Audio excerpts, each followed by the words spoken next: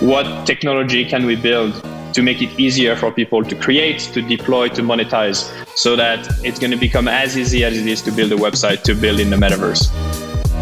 Welcome to All About the Metaverse podcast, the show that keeps you up to date with the latest technology, trends, and news about our future digital world.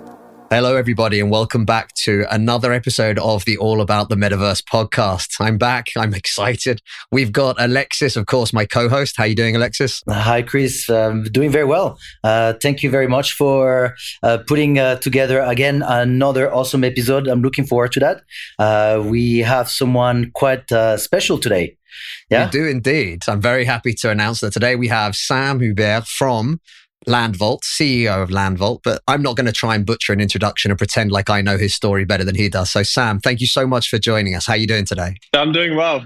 Thanks so much for having me. I'm excited to be on the podcast. Oh, to be fair, we're going to start off straight away with, I am massively jealous of that kick-ass view. I mean, mine is probably more metaverse than real verse, but that looks fantastic. You're based out of Dubai, is that right? Yeah, that's right. For the last 3 months, I used to be in London, where the view is quite different. The weather is quite different, and moved to Dubai about 3 months ago. Relocated some of the team here, and this is now a new playground.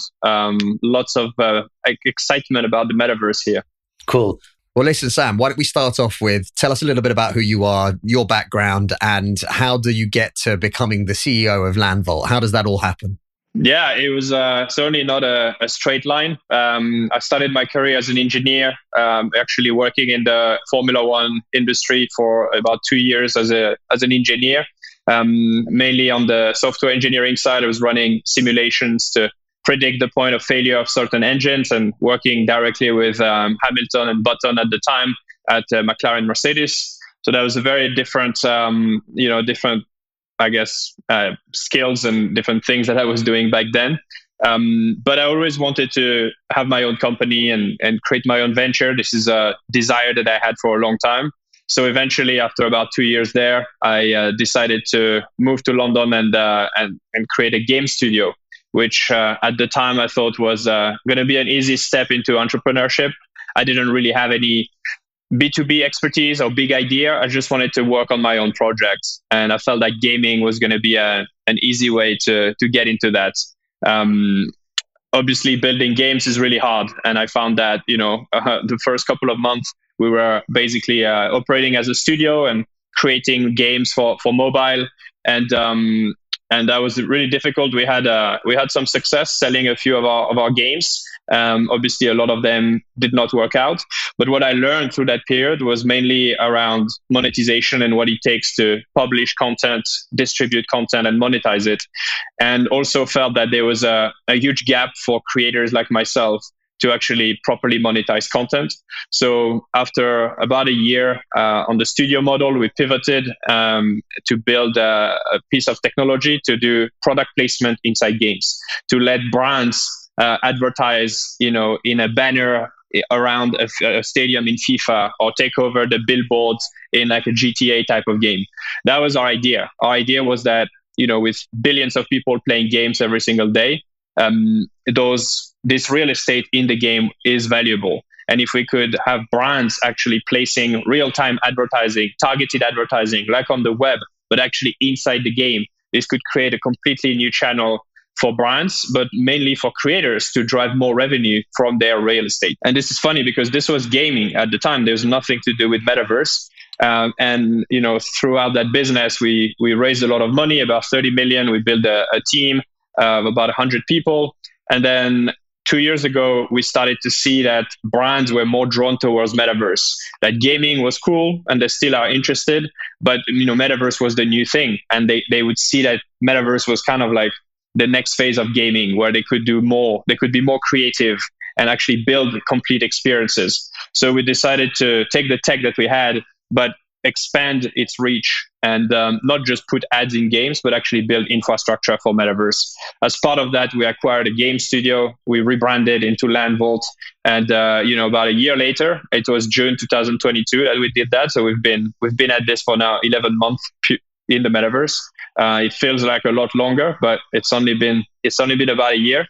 And here we are. We've established the company as the largest builders in the metaverse. We've done over 200 projects for Fortune 500 companies and governments, and it's been quite a ride.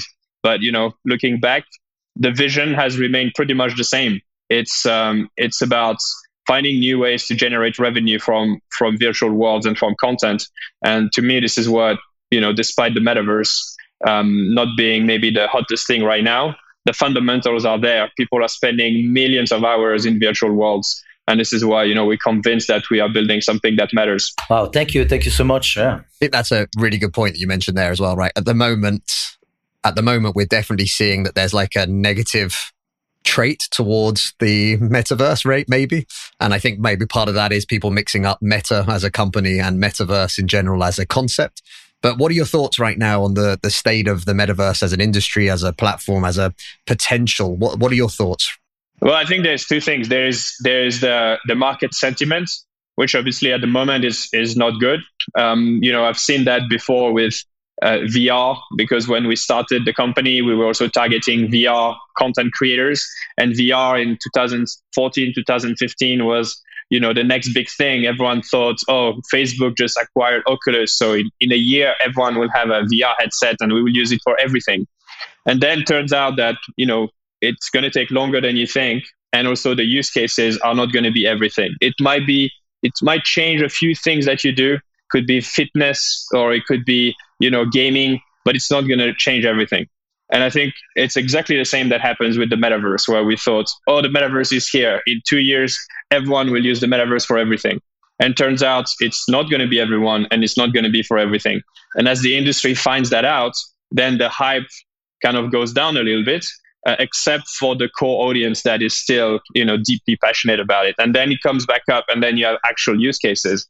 And for VR, it's enterprise. Now, I think it's, I don't know the exact stat, but it was like 60% of Fortune 500 companies are using VR for training, for educating their staff, or if it's a manufacturing plant, I think 90% of them use it. So there are actual use cases, but it's not everyone and it's not everywhere.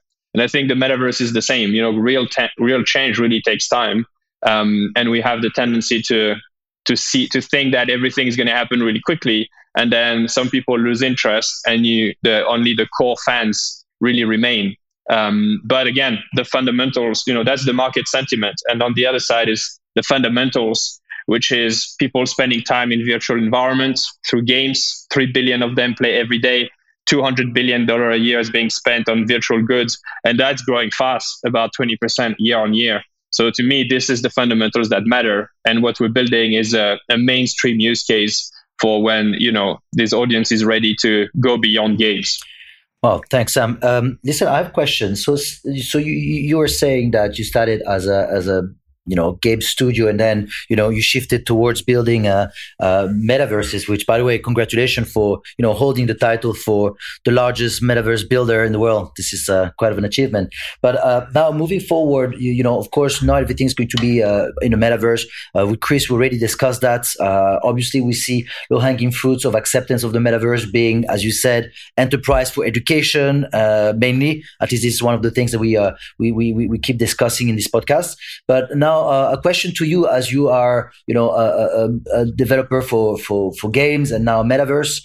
I mean, the addictive natures of games is, those very, enticing universes and very, fun places to be and be entertained.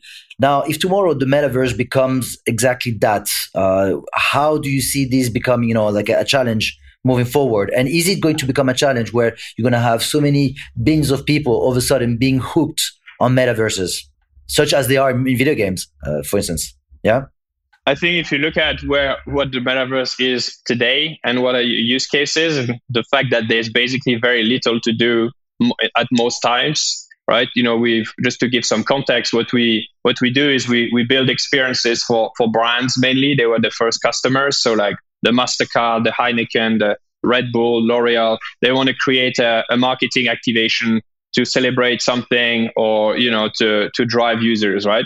So those events they're not evergreen. They generally last for a certain amount of time. then they bring content, maybe there's Q&A, there's events, and then it kind of dies off. That's like the life cycle of a marketing campaign. So right now in the metaverse, there's not a huge amount of things to do, and this is why there's not a huge amount of people. The only thing that keeps driving people and give them a reason to go is gaming. Platforms like Roblox, which are very gaming centric. So knowing where we are now, I'm not really worried about suddenly having all these experiences that are so good that we hook people and they spend all their time playing in the metaverse, because I think there's a big disconnect between where we are today and that dystopian vision. I want to make it clear that the metaverse to me is not a way to replace the real world. Nothing is ever going to replace the real world. It's a way to enhance the digital world. So we have this saying at Landvolt that the metaverse should be the second best thing, or the next best thing after reality.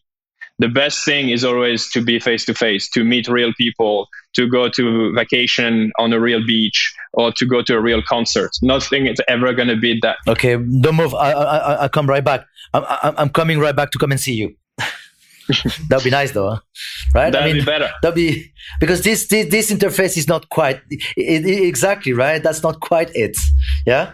Exactly. Yeah. So I think it's this concept of second best thing. Like the second best thing right now to reality is this, right? We're on this website, we're talking, and that's great, because I can't travel to see you guys for an hour. Unfortunately, we're quite far. So this is definitely something that is helpful, but it's not replacing a real interaction. And I think our view, at least for the metaverse, is that the metaverse will become the second best thing, because it's going to be better than video. It's going to be better than, FaceTime. It's going to be better than pictures. So it's going to become the layer between reality, which is going to remain the best thing, and what we currently have on the digital world. But at least I think there is space for this second layer to exist. And this is what the metaverse in our mind should be. What are your thoughts, Sam, in terms of metaverse at the moment is probably thrown around a lot and linked very closely to Web3, right? Do you think it's exclusively something that has to be Web3 in the future? Because again, I look at projects like Roblox, and yes, they're very gaming centric, but these are digital worlds that are now,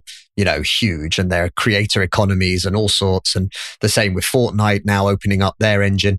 So do you think that the Web3 element is absolutely essential to make a metaverse work in the future? No, I don't think so. I think our concept of metaverse is a 3D internet, which could be powered by Web 2 or by Web 3. We are definitely, favoring Web3 based metaverse because of the economy that it creates, and the creator economy, which basically puts more power in the hands of the creators, because you can mint what you create as an NFT and sell it. So there's an economy around pretty much every item. Everything is tradable, and you can retain a lot more of the profit when you create or when you participate in those worlds. So we are definitely more excited about that. I think the big innovation of the metaverse to differentiate it from gaming is going to be the Web3 component. Otherwise, it's really just a game that you play on a platform that centralizes everything. But we do recognize that there are platforms that will want to build a more centralized version of the metaverse. Like, bearing that in mind as well, I think one of my big questions would be everything to do with land sales, right? This was a mad time last year, right, for land sales in the metaverse. And I think this is probably one of my big worries, maybe, is that it gave a very bad impression that, the hype that went with it, the driving up of prices, people purchasing land for hundreds of thousands of dollars, right? Which today is probably worth $1,000, if that, I think, really at the moment. What are your thoughts about that? What's the future of kind of this virtual land and this digital ownership of land?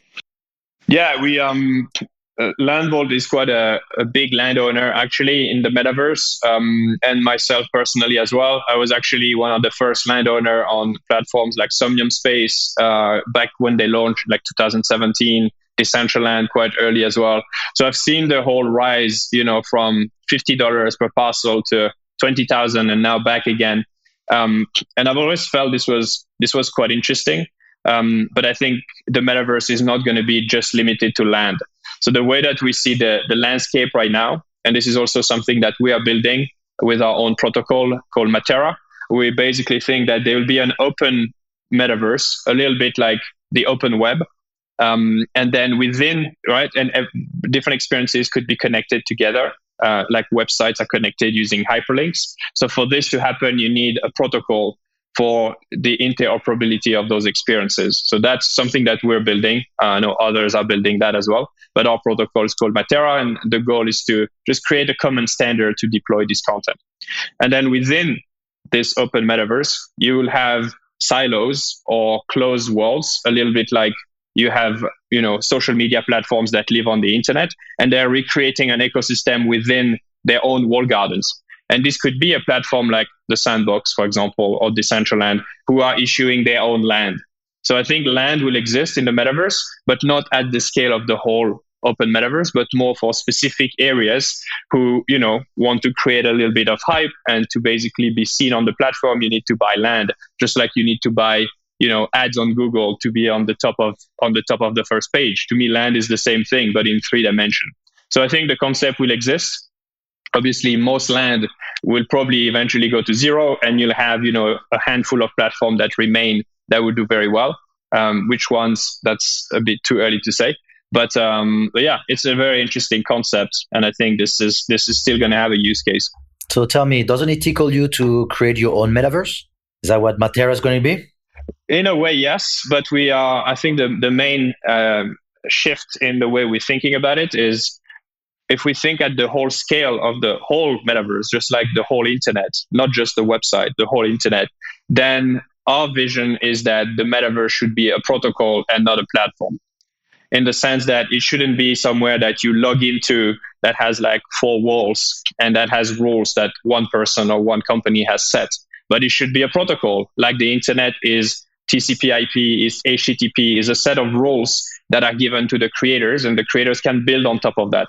And the fact that they all use the same protocol means that 2 completely different websites can still communicate, can still be indexed by the same search engine, can be linked by hyperlinks. And this is what creates a network, as opposed to having just servers that do not communicate.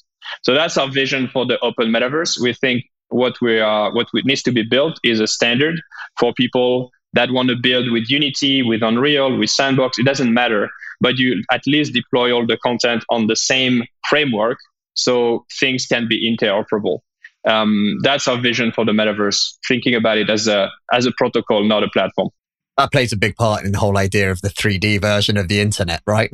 Yeah. I mean, before the web, the internet, so the internet and the web are 2 things, right? The internet was this way to basically transfer files between computers, but you had to connect to that node and then communicate directly. There was no open space to share files. There was no standard. There was no protocol. So it was very much a, one-to-one relationships, or instead of having that one-to-many relationships. I think that's what we have in the metaverse today. We have all these nodes, some of them very successful, but they're still walled gardens. They're not really building a standard for everyone to deploy and monetize their content. So, being a large builder in the metaverse, we've seen a lot of projects.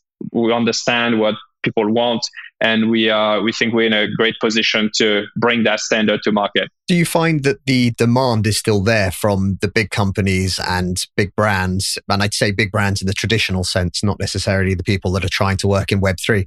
But are you still seeing a strong demand for access to the metaverse, for building experiences and things like that? Are people still involved?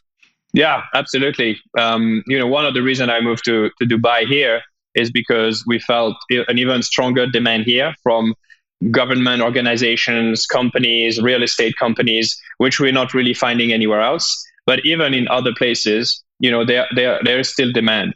Now, it's not the same as it was a year ago, where everyone was jumping in. And this was what I was saying earlier, right?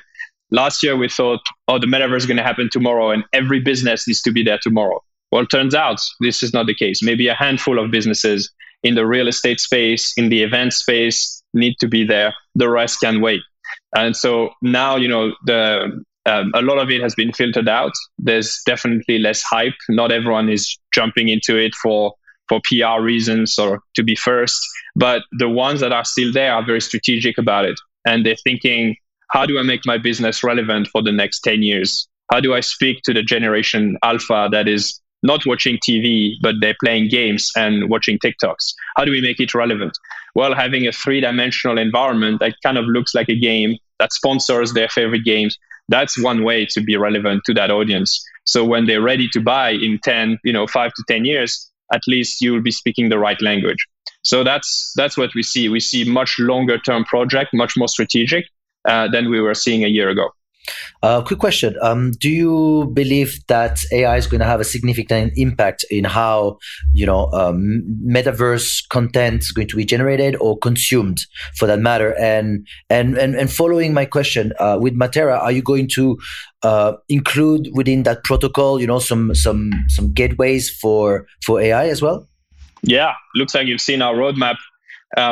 We definitely believe that one of the problems or limitation in the metaverse right now is that it's still very expensive to create a good experience.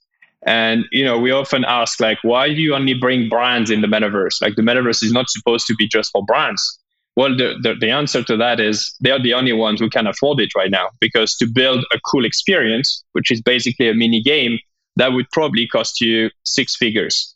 So an individual is not going to come up with that, especially when the hopes of returns is still limited in the short term.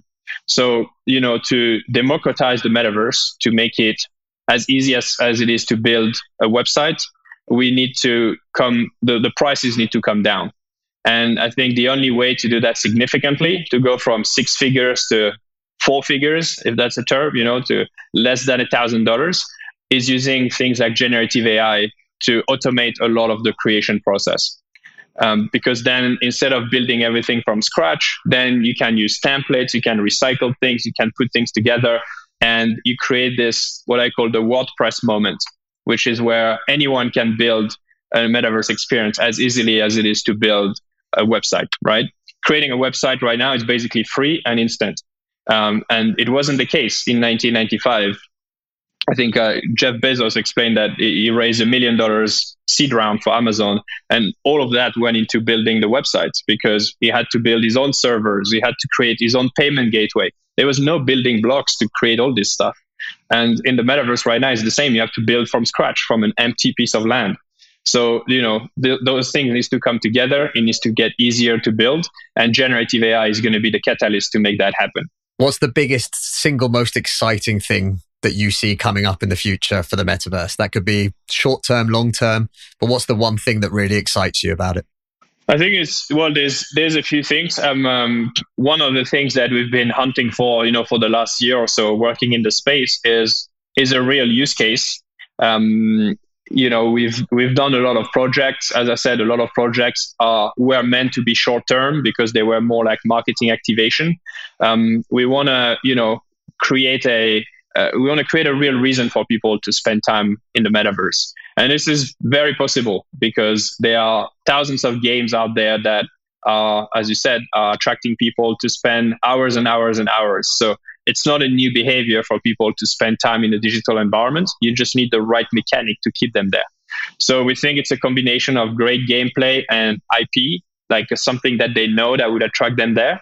And we now have a few new projects that we're working on that are like, 6 months to a year project, like big projects that I think will do that and create the first real use case for people to join the metaverse. So that's one thing I'm really excited about. And the other thing is technology, and is getting closer to that WordPress moment, which again is a term that we use internally. What technology can we build to make it easier for people to create, to deploy, to monetize, so that it's going to become as easy as it is to build a website to build in the metaverse? When you have that, this is when everyone can start creating. So if you go from 100 creators to 1 million, then you're going to have a lot of garbage being built, but you're also going to have a handful of really good activations. It's like the internet. There's billions of websites that do not deserve to be there, but you have a few great ones that people spend all their time on. So I think we need more volume, and this is only going to be possible when everyone is going to be able to build, and technology will enable that. So I'm quite excited to reach that inflection point. Excellent. Nice. Well, you put that very well. Looking forward for you to become the next Jeff Bezos of the metaverse, really. It was absolutely you're very eloquent, Sam. I'm sure our audience have appreciated that vulgarization of all these very difficult terms that people usually throw around. You've put that together very well. It was a delight to hear you talk about the metaverse. I appreciate that. I appreciate that. Sam, before we wrap up, where can people find out more about you, about LandVault? And also, is there an experience currently that you guys have built recently or anything like that people can jump into and experience something? Yeah. So you can go to our website. We're actually making big changes to our website, landvault.io.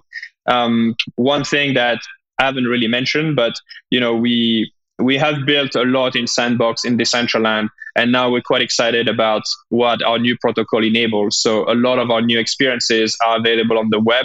You click a link, you get immersed into a 3D experience. You don't need to download an app. You don't need crypto. It's much simpler onboarding. So you can find some of those. You'll be able to very soon find some of those on our website. And then to find me, Sam Huber on most platforms, Twitter, LinkedIn. You can't miss it. So you can follow for daily videos and weekly advice and information about the metaverse. Fantastic. Amazing. Sam, thank you so much for your time today. No, it was nice to have you, man. Thank you so much. Thanks for having me, guys.